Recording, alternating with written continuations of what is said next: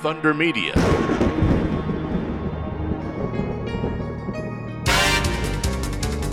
Hi, I'm Scott Pye. Hi, I'm Dave Reynolds. Hi, I'm Chaz Mostert, and you're listening to Supercars Today. The first day of the new era is completed and Erebus get the bragging rights. It's definitely, good to end the day, the fastest. It's good to build on that for tomorrow, but, points don't pay today.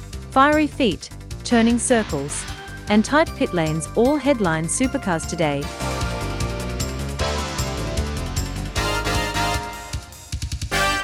Each week, find out what the men behind the V8 News know and what the drivers and teams are going to do next. It's interviews and opinions on Inside Supercars. My predecessor, Roland Dane, did a very, very good job. Everyone had done the same format for years. Everyone knew the strategies that worked, that didn't, the tyres, the fuel. Tune in for more at sportradio.com.au or lock in the podcast on your iTunes or mobile device. Search Inside Supercars. This program is brought to you by P1 Australia, quality racing components, and manufacturers of engine water heaters for midgets, sprints, wingless, and all types of open-wheel dirt track cars.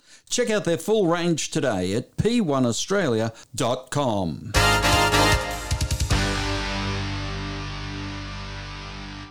Brody Kostecki was fastest in practice 3 at the first day of the Supercars Championship. He talked about how the whole team was celebrating the success. I think it's just the effort in the off season. A lot of the teams have put in a big effort, but we really tried to do everything as best as possible, and tried to prepare as much as possible going into this round. So.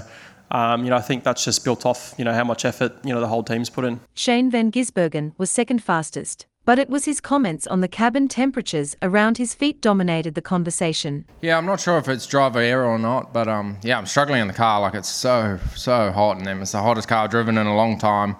And they made us take all the heat stuff out last night that we put in, and then apparently it's going back in tonight or something like, it's crazy. But, my feet are like if I wiggle my toes, I'm touching the firewall. And last year they extended that cabin bit, so that cabin bit's further into the engine bay now. And it's crazy hot. Like, my feet are on fire. But hopefully some of the other tall guys, well, not hopefully, but there's probably some other guys struggling, and hopefully they let us do some things to fix it. Kostecki and Chaz Mostert, who was third fastest, all had different experiences with the temperatures of their feet. I'm probably finding a few dramas getting in and out of the car, more so to be honest. But there has been a few dramas around my feet, but I haven't noticed it probably as much as Shane. But our cars last year were really hot, compared to what we've had previous. So it's almost been a little bit better for us this year so far. But we haven't done a race yet, following people. So but you don't want to go on the race tomorrow with burning feet,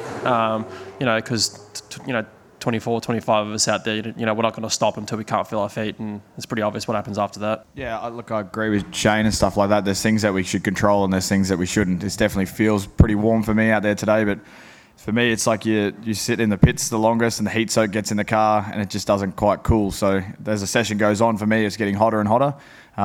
There's no reason why we shouldn't be able to use as much heat shield as we can. At the end of the day, it's duty of care and the drivers should be protected the best they can. Chaz Mostert also said the reduced steering lock in the Gen 3 could make it interesting in pit lane this weekend. So I'd say back in the middle of the pack for us, there was pretty tight to get around other guys. So I'm hope that we can, as a team, talk to our neighbours and say, hey, can you be pretty kind to let us through or make a bit more room. But yeah, they don't turn as well. The turning circle on the cars are not as good as the Gen 2 cars. Also add in a little bit wider.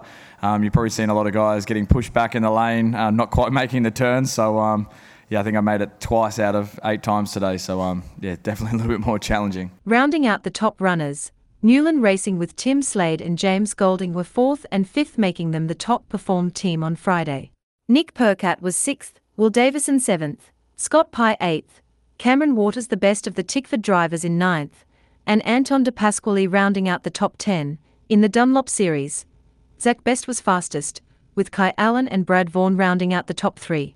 The top 10 cars in the Dunlop Series were all within 1.1 seconds of each other. Check out sportradio.com.au for a special edition of Inside Supercars featuring interviews with Jeremy Moore, Ben Croak, Richard Holway and Brad Jones, available now on all podcast platforms. I'm Natasha Voice, and tomorrow we will wrap up the first race of the season on Supercars Today.